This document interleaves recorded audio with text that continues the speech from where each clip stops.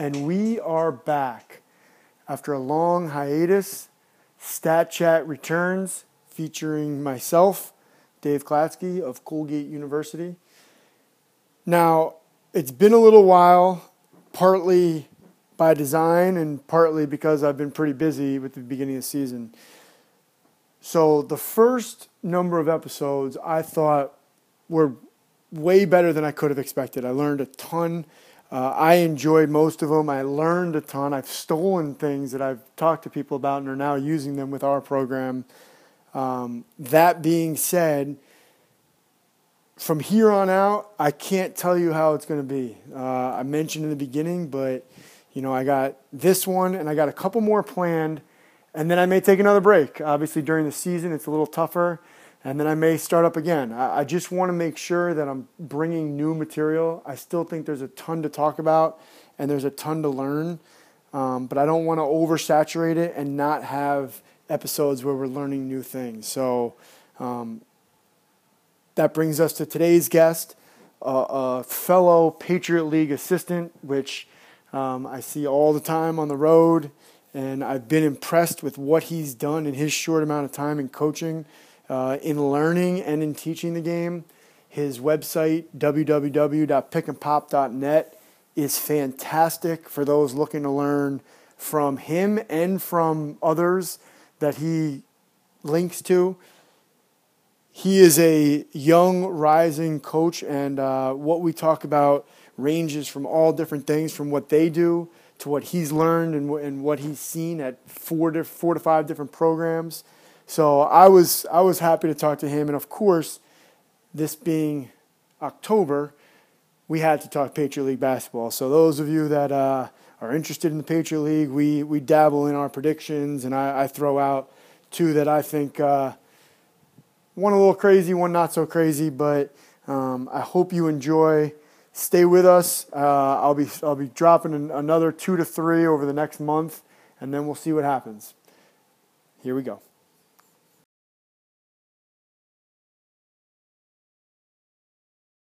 Right around the corner, and I couldn't be more excited to talk hoops again. Today's guest, we're going to stay in the Patriot League for this one. We have Zach Bovair from Army West Point. Now, Zach, for those of you who don't know, runs a popular website amongst coaches called www.pickandpop.net. He is a student of the game, but also a teacher of the game, as this site is one of those sites that if you are a coach or you're interested in learning basically about many different facets of the game, it's a must-have. Not only does he do his own stuff on there, but he posts a lot of different things from different coaches and different systems and stuff that really is valuable and most coaches need to have in their daily repertoire to see what he's posting. So, Zach, welcome to the show. If you don't mind, can you just kind of explain to the viewers how you eventually got to this point, both coaching and with your website? Yeah, no, absolutely. And I'm happy to be here. And you mentioned the website. One thing that's not on the website, I'm still trying to figure it out, and as soon as I do, I'll get it on the site, is how to guard that secondary duck and play you guys run on the left block for Redford. So as soon as I figure that out, maybe I'll use it to help our team, and then I'll certainly get it up on the website. But appreciate you having me. Like you said, it's an exciting time of year. As college practices are in full swing here, and games are kind of right around the corner. So, but to answer your question, how did I get here? I mean, I was a crap player. I don't know if I can say. I don't know, Dave. I can say that on there, right? I was a bad high school basketball player who loved the game. I had phenomenal coaches growing up, and I think early on, the reason why a lot of us are in the game or in coaching is because early on coaches showcase for us the impact a good coach can have on a player, and then you want to have that same impact, as you get older. And that's how I found my way into coaching. I was a bad high school basketball player who loved the game and who knew, all right, I got to figure out a way to stay in this game as long as I can. And my playing days were numbered. And I found my way to Fordham University in New York. I wanted to be a manager at a Division I school. I wanted to be in a big area where I could start to build relationships with some high school coaches and some AU coaches while I was in school. And I stumbled upon Fordham University. It was in Atlantic 10 and right in the Bronx, New York. And I worked there for 4 years as a student manager. In the summers, I was running all over the country at different camps, 5-star, hoop group, different college camps, Notre Dame, all over the place, just trying to be as active as I could. And, early on in that process, I took a step back and just looked at the program and said, how can I make my impact in this program the fastest? Like I said, as a student manager, we didn't have the biggest staff. And, one way I saw was if I can kind of figure out this video thing a little bit, it seems like the assistants are overtaxed with trying to scramble and film exchange and trying to cut up games. And there was a computer laptop sitting there with a sports code, or I think it was a Game Breaker license at the time. And they shrugged their shoulders. They said, go nuts. And I jumped right into that. And I tried to immerse myself as much as I could in film and video editing. And I tried to make myself useful. I mean, I would just try to create value for myself. And then the second way, I kind of, again, stepping back and saying, how can I provide value for this program while I was just an undergrad was, at the time in the summers, players weren't allowed to work out with coaches. They didn't have the 2 hours like we do now. And I just quickly said that if I know what I'm doing out there, I can be of value to the to the coaches and to players by just being around in the summers to work them out. So when I wasn't working camp, I was around to work those guys out. And so that first years when I was at Fordham, I literally would just try to devour any kind of coaching DVD you could find, anything I could find on player development, because I knew that was a way I could make the quickest impact in the game, and it was really fun. And those were great years. I think they were really important because, in truth, Dave, I didn't know what the hell I was doing, but I was just learning on the fly, and I was just learning by being there and doing it myself. And I was making a million mistakes, but no one was there to see them where I was self-conscious about it all. I was just kind of winging it. So it was actually it was a great atmosphere for a young coach to kind of get my hand in doing that. And after graduation, my dad, I think, was hoping the whole time when he was paying X number of dollars per year for me to go to Fordham. That was a middle class family with two working parents. I'm sure that wasn't cheap. But the whole time I think he was hoping that I would end up kind of maybe going to law school. I was an English major at Fordham, which my players kind of chuckle at still. He kind of was hoping maybe I'd follow him in going to law school, and I was lucky enough. I got a opportunity to go to Iona College right up the road when the interim head coach when I was at Fordham, Jared Grosso, took the assistant coaching job at Iona up in New Rochelle, and he recommended me to Tim Cluse, and Tim Cluse offered me a support staff role for, I think, a grand sum of $5,000. I still remember telling my parents, and I thought it was a ton of money. My mom, I think at first when I told her, thought I was referring the $5,000 was per month, and she was a little bit worried about me stretching that out over, with New York City.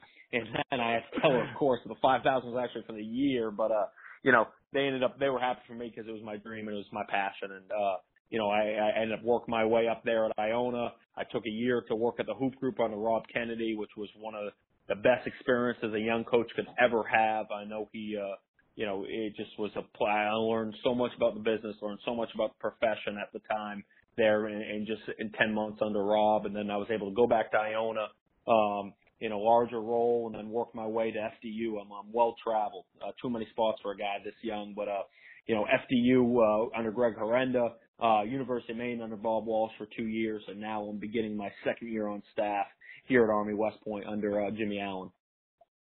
So that's a lot of stops in 6-7 years. And one thing, that I think people that know you will say is you mentioned it a little bit. You're very passionate, and you can see it in the work that you do. I still, every time I go to your site or I click on one of your links, I'm just so shocked that you have to find the time and there's some times where I want to write like a paragraph about something and I put it off and Yeah. it never happens. And and you basically write, pages and pages of notes of anything you've seen. So can you just, briefly talk us through some of the differences? So it sounds like you've been at 4 different programs, and we'll come back to the Hoop Group. No, actually 5 different, right? No, Fordham, Iona, FDU, Maine, and Army, right? Or did I say 2 there? Yeah, no, you're good. So, you have 5, including the undergrad work. So can you just kind of talk through some of the differences that you've seen, more on the analytics and advanced stats side of it, as you've gone through your travels here in 6-7 years? Yeah, it's fun. I think I came in at an interesting time because when I came in, I'll tell you, so I arrived at Fordham in 2006.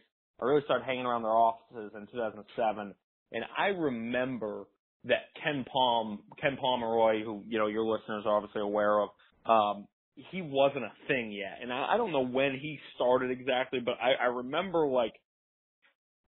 being introduced to his work, I want to say my junior year of college. So it's funny, I actually remember it before he was a thing, or maybe it just wasn't a thing to me. And so that was early, and it's been fun to see over the last 10 years how mainstream his work's become, how more advanced and more sophisticated people are with, the coaching world is with analytics. And I think a large amount of it has to do with Ken Pomeroy. I think that a lot of it has to do with, Dean Oliver's great book, Basketball on Paper, which is,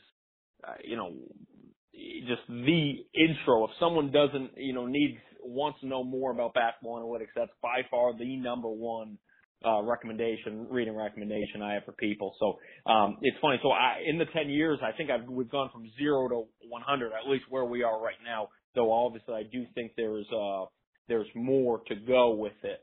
But kind of when it first started, it was, nothing. It was the, plain box scores. And then, Ken Palm started, getting more and more popular.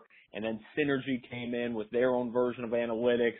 And now you're seeing the lineup analytics that, some great companies are doing. I know Mike was on and was talking about the work that Open Look does with their lineup analytics. And now it's really booming. And I think a lot of it is centered around Dean Oliver's book. I think it's centered around Ken Palm, and I think it's centered around the success the analytics-driven people general managers have had in the NBA. Headlined obviously by Daryl Morey. So it's been cool to kind of see that grow. And I remember one thing. I graduated from Fordham in 2010, and I thought I knew a lot. And I showed up at Iona College, and Tim Cluse, who's just a savant. He's a For those guys that aren't familiar with him, he was he's a high school coach for 30 years on Long Island. He worked his way to getting a small junior college job, worked his way to getting a Division II job where he won a ton of games, then landed his first Division I opportunity after the age of 50 at Iona College. And it was amazing to see. I showed up at Fordham. I showed up at Iona, fresh out of college, and I thought I knew something. And Tim forgets more about the game every day than I'll ever know. And so it's kind of cool to show up. And Tim does it a different way. He's an old school guy in a lot of ways, and he's not a guy that's very in tune with analytics. But it was really interesting that he was open to some of that stuff. And there was a certain point that you had to, you might had to interpret a little bit for him. But he also, and I think the really good coaches that have been doing it for a while, those analytics just reaffirmed some things they thought. And Tim was a guy who was early on with the importance of three-point shooting. And when all those analytics came out, it reaffirmed what he had felt for a long time. And I think that's something that you see consistent in, especially in basketball, maybe more so in basketball than major league, than baseball. But basketball in a lot of ways reaffirms things that we've long thought about the game, about what a good shot is, about what a bad shot is, it really has helped, and it's really worked to answer the right questions in regards. And I think the best way to consider that is, if you're talking about defensive rebounding, that defensive rebound percentage is a much better accurate measure of defensive rebounding than rebounding margin was. And why is it's answering a more specific question. What percentage of your opponent's misses are you getting back At the end of the day, that's how you measure, how good of a defensive rebounding team is. And defensive rebound percentage answers that question exactly, whereas rebounding margin, encapsulates, your defensive rebounding, your offensive rebounding, the other teams, the pace of the game, turnovers, all kinds of stuff. And defensive rebounding really answers a clear question. And I think one thing that's been cool to see is over the last 10 years, how more in tune the basketball coaching community is with some of those stats. And I think there are some that are still resistant to it. But for the most part, guys are catching on and guys understand the value of analytics and how, the value of a better stat per se. Yeah, and to get kind of back to, I know, obviously Coach Clue is super successful and, I talk about this all the time. My college coach, Rand Dunphy, not really a big analytics guy, but super successful because they just, their instincts are so good. And then, the young guys that come along, yourself, myself, other people that are numbers driven, come and say things like total rebounds doesn't matter. Total points doesn't matter. It's all, pace.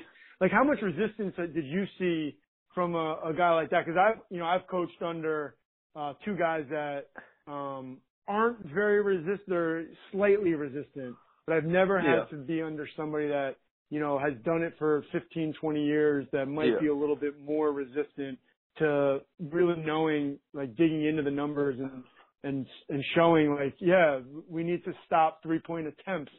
Like that's the main thing. It's like not the percentage that we have no control over that. And I fought that battle and I mean, that's an interesting one when we're diverging here a little bit, but I really recommend people look into some of the research that John Gassaway and Ken Palmer have done that Dave's referencing, and that as an opponent, you have very little control over 3-point percentage and as a defense, over what your opponent shoots, and really the control you have is over their attempts. And, you try explaining that to someone that, it's interesting. You asked a good question, how resistant. I think a lot of it comes down to how you're delivering the message. And one of the best stories I've heard kind of in this regard, and then I'll relate it to personal experiences. Daryl Morey, his first coach when he arrived in Houston as general manager, I believe, was Jeff Van Gundy, but it very quickly became Rick Adelman. And Rick Adelman is this old school of a basketball guy. He's been coaching in the NBA forever by the time he landed in Houston. And Daryl Morey had a great story about how Daryl Morey, he's in the technological age, and he says, my preferred way of communication in terms of our analytics reports will be to email them to a coach. And he said, very quickly I learned that wasn't going to work for Rick Adelman. One, Rick Adelman doesn't do email. So there would be no email address to mail it to, and if he had one, it would remain unopened.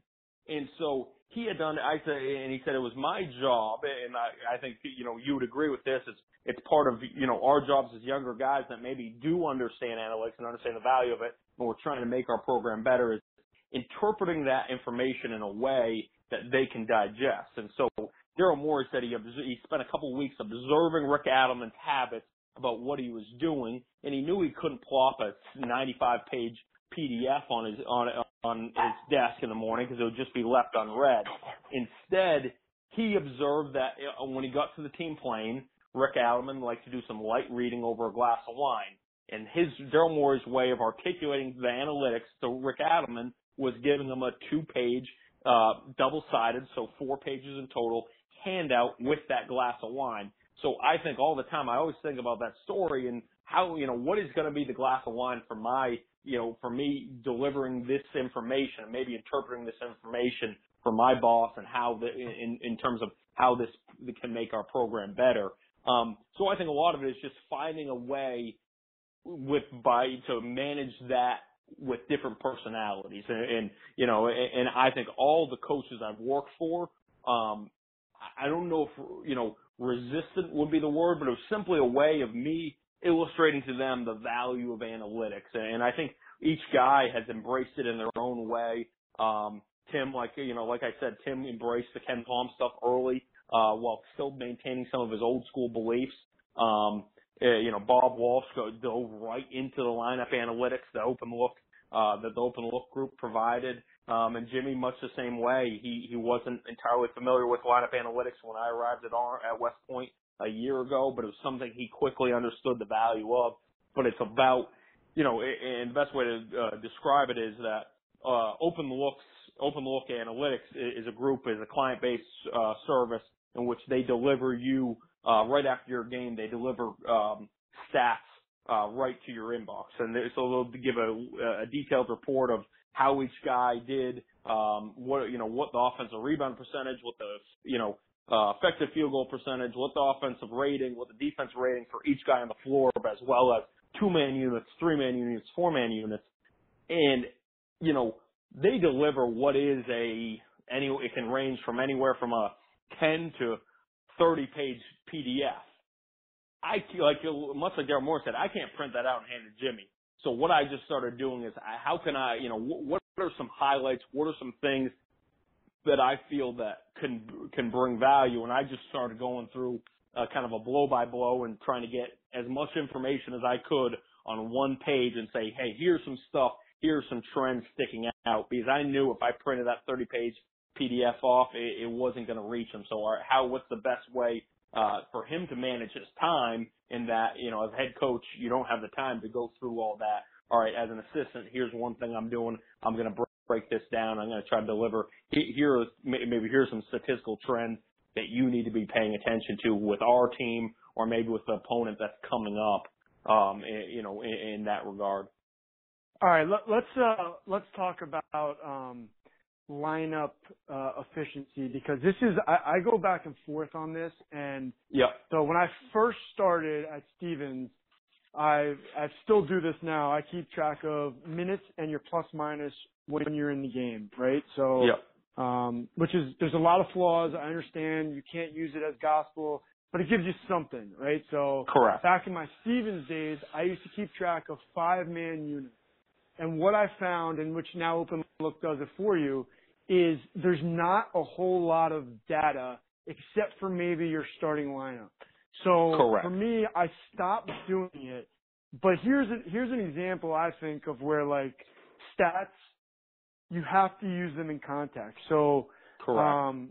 Knowing the numbers and knowing a little something about stats matters, because, like, I'm sure you guys get it. I'm sure most of the people that are listening that are coaches get the advertisements from different stat groups that say, here's your most efficient lineup when this is happening, and I read it and I'm like, you have 93 possessions. Like, that's, if you have you have 93 possessions, that might be your second most playable lineup. I know. So it would be a useful stat if the sample sizes were bigger, but I agree with you. And 5-man units are the ones I'll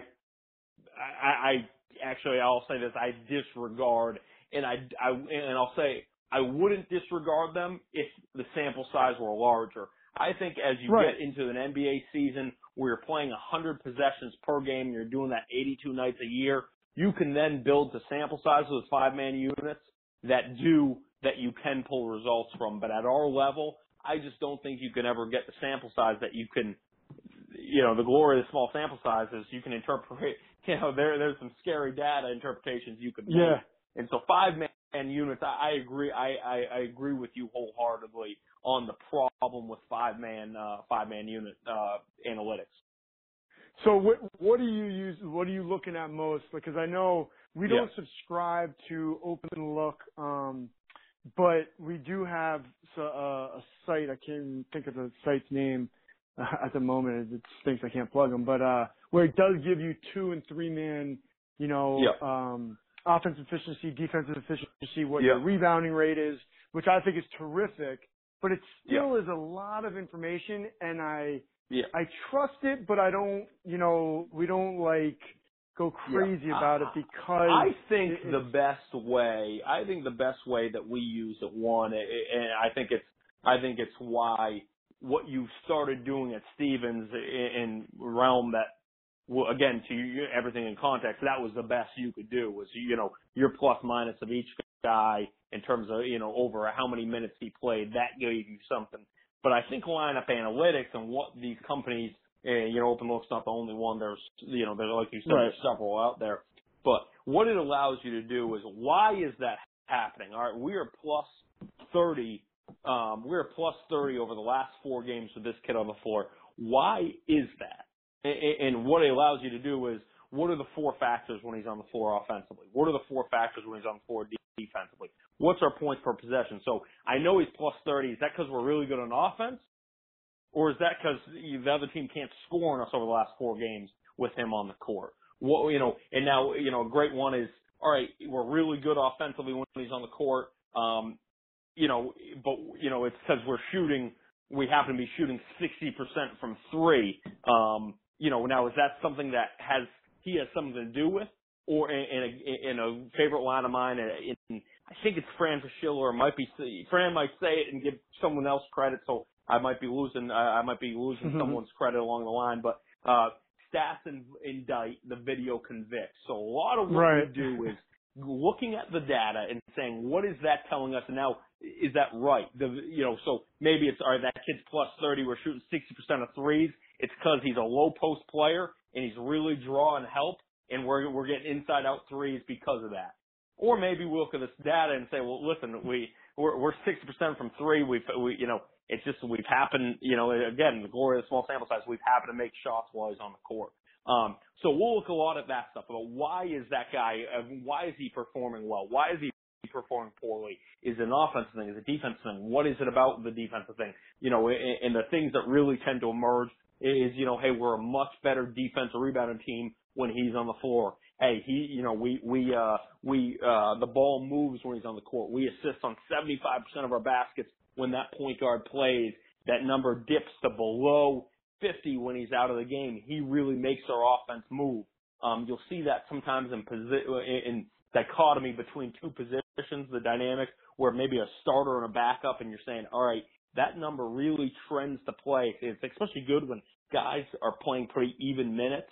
Last year we had some times where a guy split 20 and 20 at each spot, and it's like, guys, we are a much better defensive team. And it's funny, if you look, they were really playing with the same combination of 4 players, or maybe, 5 or 6 guys filling those other 4 spots, but we were much better defensively with one of those guys than the other. What's that telling us? That's a big one that jumps out to us, saying we're a better defensive team when this kid's on the court, because all things aside, everything's pretty much the same except that number. So I think that's really good. And I think it's really good when you can break down your lineup a little bit. Now, there at Colgate, I think you guys do a really good job, and it drives the rest of the league nuts, and how versatile you guys are, and the positional versatility, and the different guy, the different spots different guys will play, and how many different lineups you can put on the court. But if you're playing maybe a more traditional lineups, you can kind of look at your lineups in the sense of perimeter players and post players. So you can look at it where if you're looking just at your 4 and your 5, you can start to really pull some data out of just looking at your 2-man units of just your 4s and 5s. And that you can put together 5 or 6 combinations with those guys, if that makes sense. I hope I'm making I hope I'm being coherent here. But now all of a sudden you can put together your 4 and 5-man combinations, 2-man combinations, and I mean 4 and 5 as in power forward and center, and you can kind of look at what is our best power forward and center combination, and you can look at that data. No. Now the scary thing is waiting that out, and that's the thing that I don't have a great feel on. How big does a sample size need to be before we can start trusting it? And I think that's something that's very, you have to get at least like 10, 12 games in, and then it's different when it's in league. But exactly, and then definitely has 10, some 12 value. Games, no, it definitely does. There's Brad Stevens I've read him being quoted as saying that he wants 250 possessions before he starts to trust a trend. Is that right? Well, in the coaching community right now, anything Brad Stevens says is just out of the gospel, so I'm going for it. So that's a guy I tend to trust. So, that number's been floated out there, but it's a very interesting question. When do you start to when can you start trusting a trend?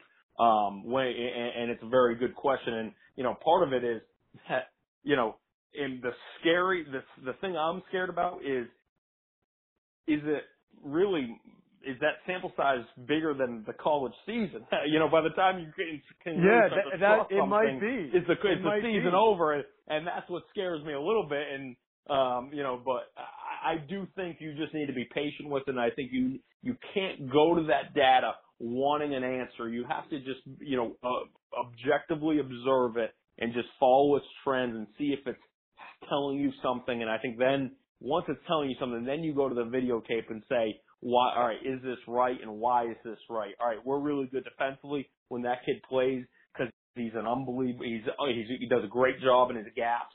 He's a really good, he's got active hands on the basketball. We get more deflections when he's on the court and we really defensive rebound. Maybe it's that. Yeah. Or, and again, that, the stats indict, the video convicts. Yeah, no, I think we had an example of this a couple of years ago.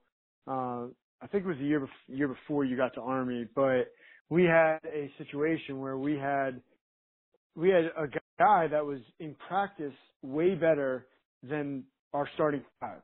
But when you put him with the top four, he couldn't get the job done. He was not effective.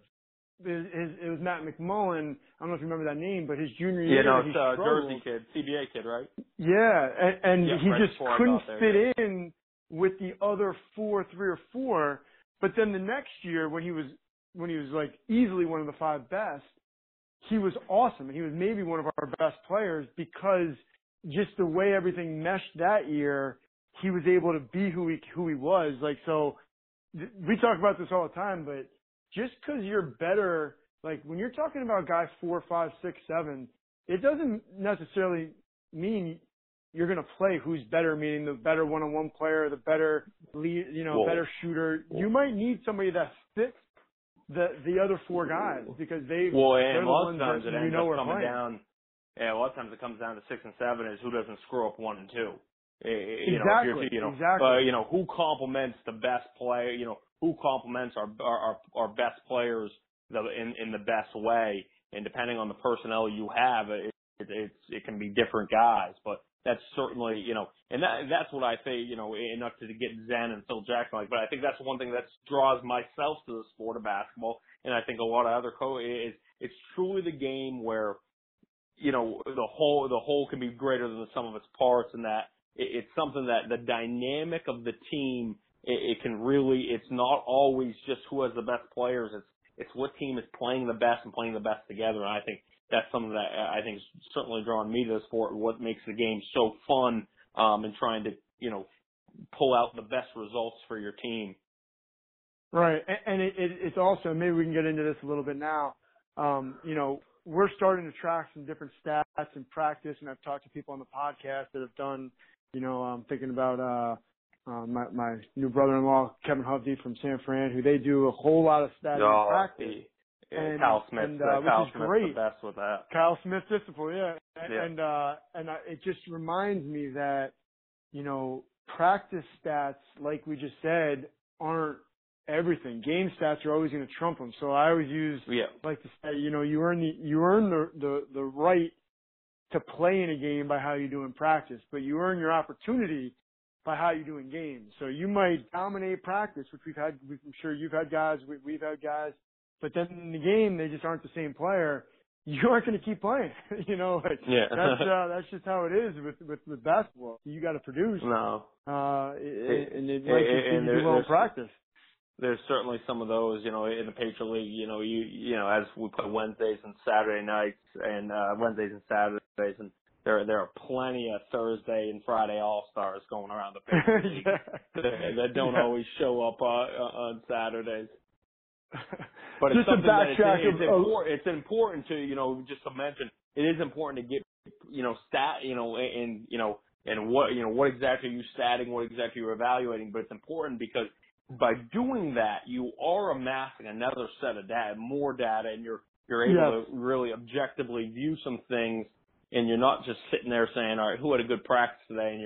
And and I'm a nerd and I'm a geek and I've really kind of tried to study several different disciplines, but one thing that's come out in that research is humans are very bad at taking a large data set and deciphering it themselves and trusting their psyche and trusting their mind and their memory to decipher what exactly happened. It's something that's really hard to do, and we are really, really, really, really bad at it. And a lot of that, Can't trust your eyes. A lot of what I'm referring to right now is from the book Thinking Fast and Slow, which is very dense and very academic, but it has some incredible insights about how the human mind works and how we make decisions and how we observe things and how we observe things incorrectly a lot of times. Yeah, I'm gonna have to read that book because I'm a big believer, and I consider myself relatively smart, but I still, I don't always trust my eyes because I know that over the long run, your mind forgets and it sees things it wants to see, and so that book is probably kind of sums up what my feelings are on that. That book's pretty long. That book's pretty long, DK. That might be one you give to one of your players and say, "Hey, expect a book report." Just sum it up for me. One of those smart Colgate guys. Those smart Colgate guys. So, what were you saying? Just to get back to what we were talking about before, just kind of how analytics is used. What are you guys doing in practices and games to kind of anything that you're statting that you're, is a little different or, anything like that? Yeah, we chart several different things, and we'll chart them in practice, we'll chart them in games. We do pay, one thing, like I mentioned, the lineup analytics, that's after the games. We're really looking at that. We're keeping offensive efficiency and defensive efficiency on the bench, and we're doing that in a 4-minute segment and having an idea of where we're at in that 4-minute segment of just breaking it up by the media timeouts, the 4 that occur. So total possession, you're keeping track of total possession. Yeah, total possession, points divided by total possessions. Just having an idea of that. And also one thing we'll do with that, offensively we'll keep track of paint touches, though we've kind of converted that to last year we did paint touches, and this year we're going to more look at it through the lens of what percentage of our shots came off paint touches. Oh, cool. So, and we've kind of converted to that because, that's the thing that's important is, are you getting shots off of those paint touches? So we're going to kind of shift our focus a little bit, while still, understanding paint touches are very important, but we're shifting them from what percentage of our shots came off paint touches and really talking about the ratio of, 3 shots came off paint touches to 1 that didn't, and talking about that ratio a little bit. We talk a lot about turnovers. That's not a new school analytic by any means, but it's something that's very, very, very important. So we'll talk about that a lot. We'll talk about, the importance of offensive rebounding, and, we'll measure that and evaluate that by offensive rebounding percentage. On the other side of the ball, we'll talk a lot about deflections. We'll talk a lot about the percentage of shots, that we can test. Again, it's so funny, and I'm just going to diverge, and I keep on doing this, and I apologize. But Tom Thibodeau had a great line about analytics, and he said, what we used to call those, what we used to call those analytics? Statistics. And that's my point: is where does stats and where do analytics begin? Because my point is this: is percentage of shots contested an analytic? It's kind of an old school. It's only it becomes an analytic when you give it the fancy name of analytic, but at the end of the day, it's a stat. It's something that you should chart, and that's something that I think a lot of people sometimes are scared off of analytics. At the end of the day, that's a stat, and the points per possession thing that some of these old school coaches are pushing away and saying, that's the analytics. I don't want to get involved with that. I understand Dean Smith was writing books about it in the 1960s, 1970s. That was his idea, was points per possession. He was charting that all the way then. But I digress. So we were talking about deflections during practice. We're talking about percentage of shots we're contesting. We're talking about defensive rebounding percentage. That's a big one. So we think that is a large stat, and that's a stat that really leads to winning basketball. So those are the big ones for us. We'll chart those during practice. We chart shooting numbers during live play because, again, it's something that we just want to have an eye on over what a guy's shooting from 3, what a guy's shooting from 2, what's that ratio between 2 and 3. So those are the things we're talking about during games. Those are the things we're talking about during practice. Yeah, no, I think a lot of those things are really important. And like I said, no stat measures everything, and that's where we run into a lot of issues because I do the same thing during games. I stat every three that is open versus contested and what each guy shoots with that shot. So, which I think is a really cool stat, and it affirms, like you should not be shooting challenge shots. But the arguers to statistics will be like, what does that tell you? Yeah, I know you shouldn't be shooting covered shots, and then it comes down to how much are you sharing with your players, and is that something you do share with your players? I find that you got to be really careful because they don't understand or shouldn't be thinking about it. So how much can you share in your experience, or what do you share with your players when you compile? Obviously we can handle a lot more than they can at this point as coaches rather than players. And I'm with you. There isn't a ton of that analytics that we share with the guys. We have our team standards of those three categories on each side of the ball that they know and they'll tell you, we talk about with them. But regards to the, other things, and it's funny, the lineup analytics have kind of created kind of a curiosity amongst our roster of where they stand, and it's not something we kind of made the decision as a staff that we weren't really gonna disclose that with them unless we saw a need to, and last year we just never saw a need to. Actually there was a couple scenarios where we did, but it kind of created something where there was a curiosity amongst our roster where they wanted to know, well, where do I stand? What what are we when I'm on the court? What are we when I'm off? And, but analytics are something that it goes back to, giving them that information and digestible pieces. What can they understand? What can they take on? Are you going way over their heads with it? You just got to kind of find that happy medium of, providing valuable information for them without going over their heads. And so, I think it just takes kind of a fine eye by a coach to understand where that line is, for each guy. And maybe it's different for one guy from one guy to the next. Maybe you have a cerebral, sophisticated kid who can understand some of that stuff, and maybe you can put more on him.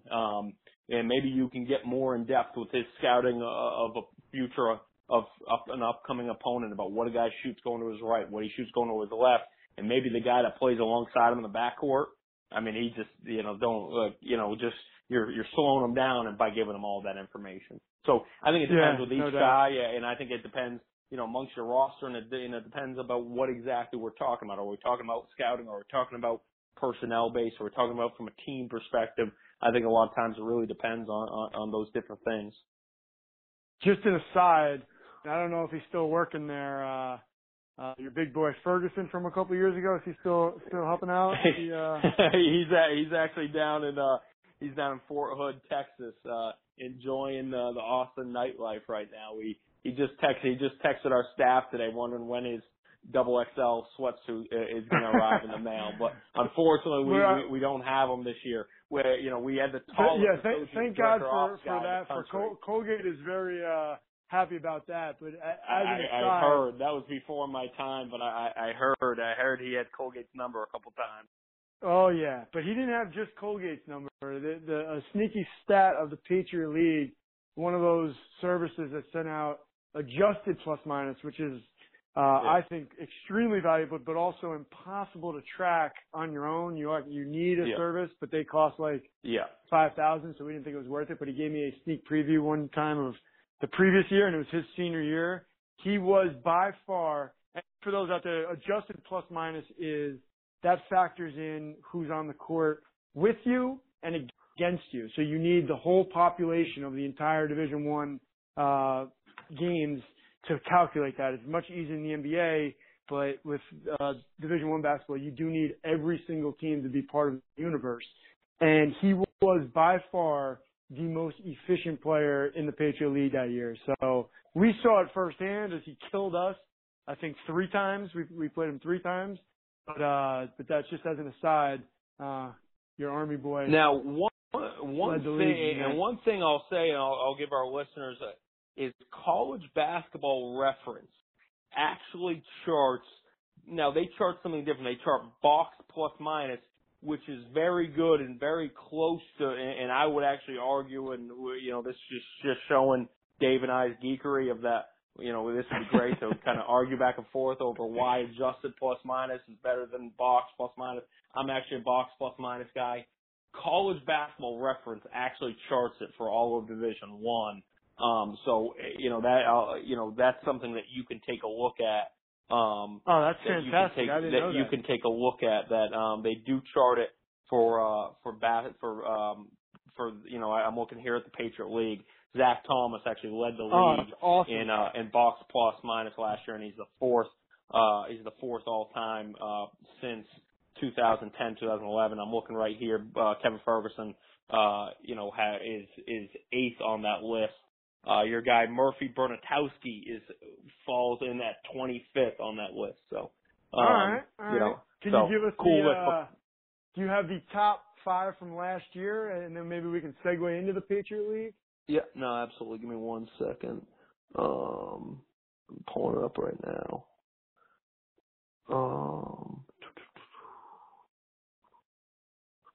Give me 1 second as I'm pulling it up.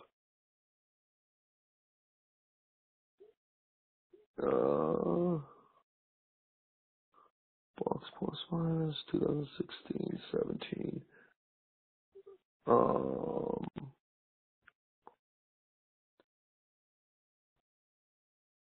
Actually, all right. So Nana. So this will sound familiar. Nana Fallon, number 1, actually in box plus minus. Zach Thomas, Bucknell, number 2. Stephen Brown, Bucknell, number 3. Cam Gregory, again, this is where you get some interesting stuff. Number 4 at Loyola, and number 5, Austin Price at Lehigh. That fell up top 5. So Fallon, Thomas, Brown, Gregory, and Austin Price. So that is a great segue as we now start to talk a little bit about the Patriot League. Well, I got 2 Patriot League coaches here, and the season right around the corner. Would love to hear your thoughts on the Patriot League. I find it kind of interesting. We can start with Stephen Brown, 3rd in box plus minus, and also a tremendous player, not picked first team all preseason. What are your thoughts on the list? Came out the other day. I figured they'd have the entire Bucknell starting 5 on that first team. I think there's a part of it, and I think there's a part, and we've seen it before, and various, and not just Patriot League, across all sports. Of just kind of sometimes if people are getting a little bit tired and want to go in another direction. I think you could. I mean, Bucknell has phenomenal players at every spot, especially in that front line with Thomas and Fallon, but, talking about Kimball McKenzie, talking about Stephen Brown, all 4 of those guys could have been on that first team. They really could have. Brown was snubbed, and I'm sure he's going to use it as motivation, and end up having a great year. I fully expect him to be a contender to be on that top list, at the end of the year, on the one that really matters. But, like you said, it's going to be an exciting year, and Bucknell, what they did last year, they are the class of the league, and they're what the rest of the teams are striving to beat. And they bring everyone back, and they look to be, especially how well they've loaded up that, non-conference slate. They're who everyone else is shooting for, but also it's important to remember that every team is different. No matter how sound they were on, each side of the ball last year, there is a different dynamic with every team that happens. And, and I mean that in a lot of ways. And, you have Pat Riley's disease of me. You also have some other dynamics that are in play that it's not just guaranteed, that, they come out and, they're ready to take on run through the rest of the league. Well, certainly the coaches pick them as the favorites, which they have to be. There is a different dynamic at play. This year that, was different than last year. Yeah, no doubt. And I'm looking at a couple different things here, and obviously the magazines are out, and KenPom put out a preseason projection, based on his analytics, which doesn't include a lot of things. And I'm just looking at the numbers here. He has Bucknell. Now this once again is from the spring, but he has Bucknell as the 79th ranked team in the country, ahead of who he has second, 164th, which is Navy. That is one of the biggest gaps I've seen in the Patriot League since I've been following basketball. So on paper, they got a lot to live up to, and they deserve it. They earned it. And they do. And if you look at the returners, across the league, I mean, Bucknell brought back just about everyone from a team that, gave West Virginia a hell of a game in the NCAA tournament.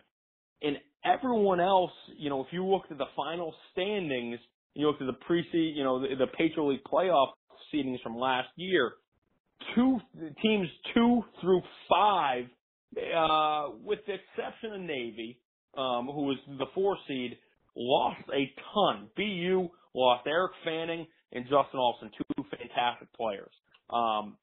Lehigh lost one of the best post players the league's ever seen in Tim Kempton. Like I said, Navy didn't lose a ton, but they lost a very good post player in Adelaide.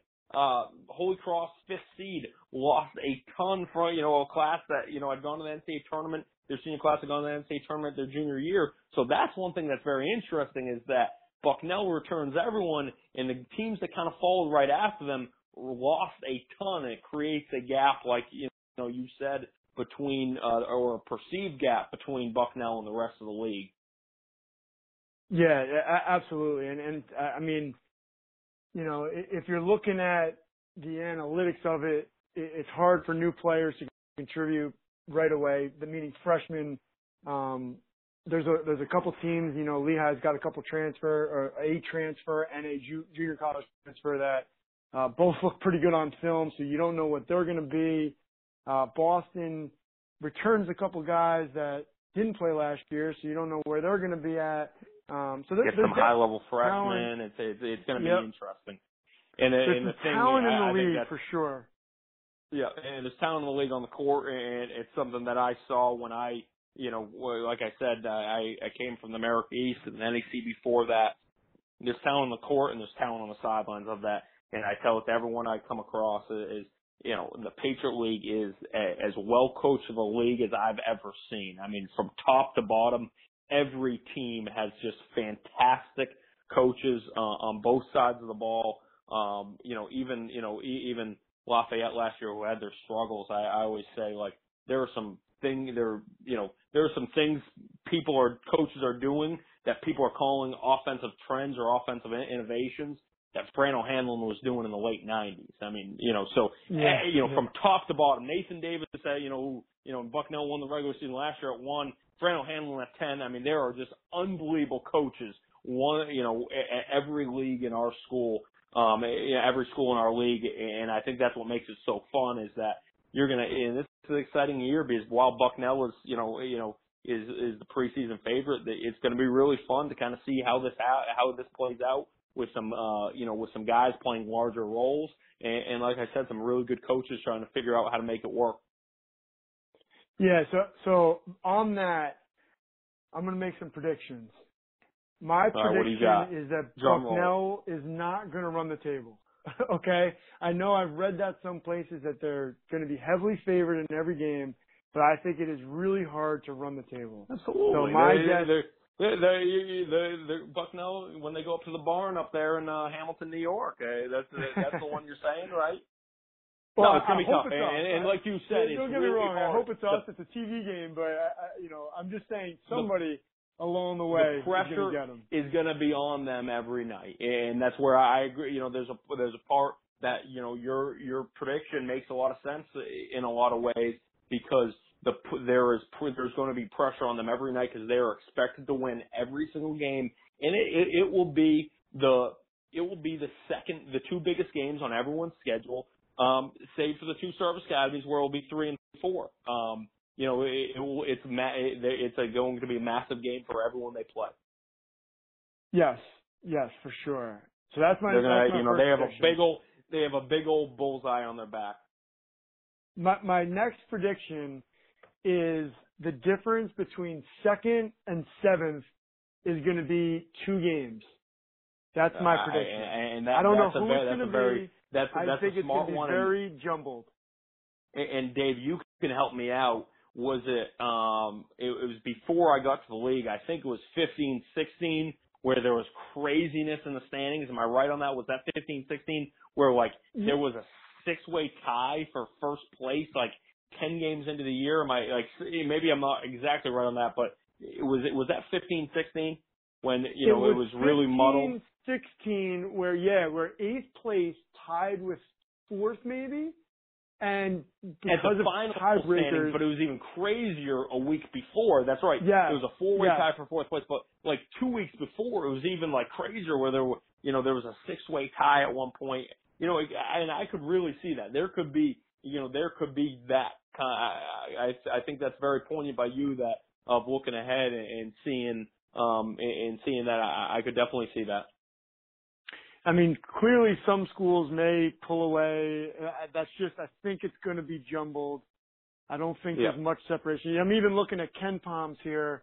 He goes 79, 164, 177, 181, 195, 213. So you're talking 50 spots, which is not all that much, you know, for 5 different spots. And to be honest, this top to bottom is also one of the better years because he doesn't have anybody below 300. He's got Lafayette at 296 as the lowest, and then the next at 269 being Holy Cross. You know, without any cakewalks, it could be, you could see 10th place team knock off some 2nd and 3rd place teams.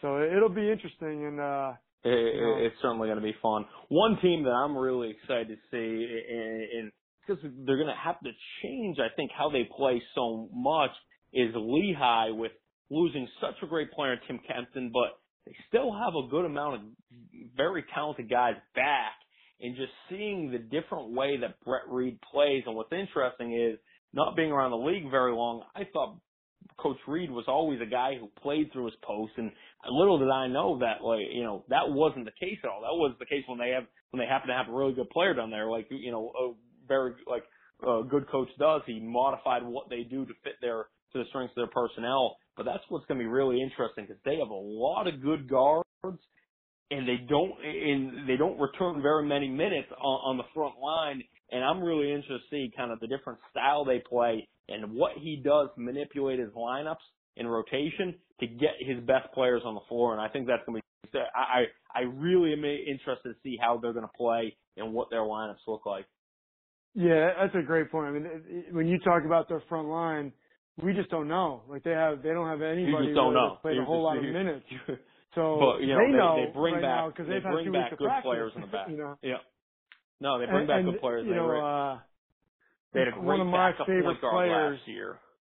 Yeah, he's terrific, and one of my favorite Jordan players Cohen, knows this is the Kieran Ross factor.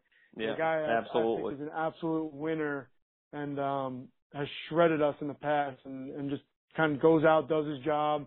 So he'll be the leader of that team, no doubt. But they have a lot. It's funny, you know, at that spot, they bring back Kieran Ross, who's a phenomenal point guard. But they had a really good backup in Jordan Cohen last year, who was terrific as a freshman. And then they bring in a high major transfer at that same position.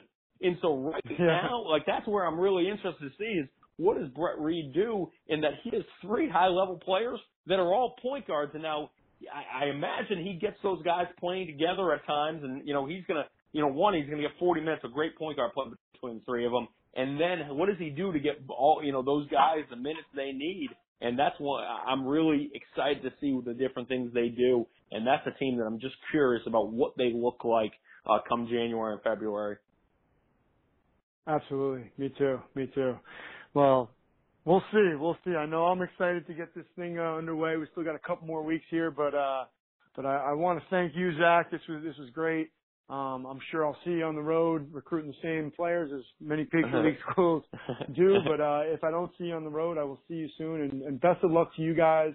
I hope you guys do great, except for when you play us, obviously.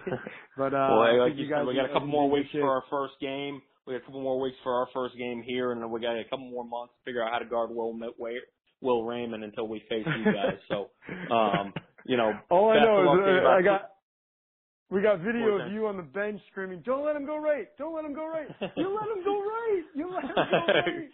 So hopefully that was one out. of the guys that couldn't handle the analytics and the scouting. So I had it wrong. But Dave, I appreciate you having me on here. It's great what you do. I love kind of the inside look this podcast gives to different programs and really analyzes a very specific, college basketball through a very specific lens of analytics. So I think it's really neat. I love listening, and I appreciate you having me on here.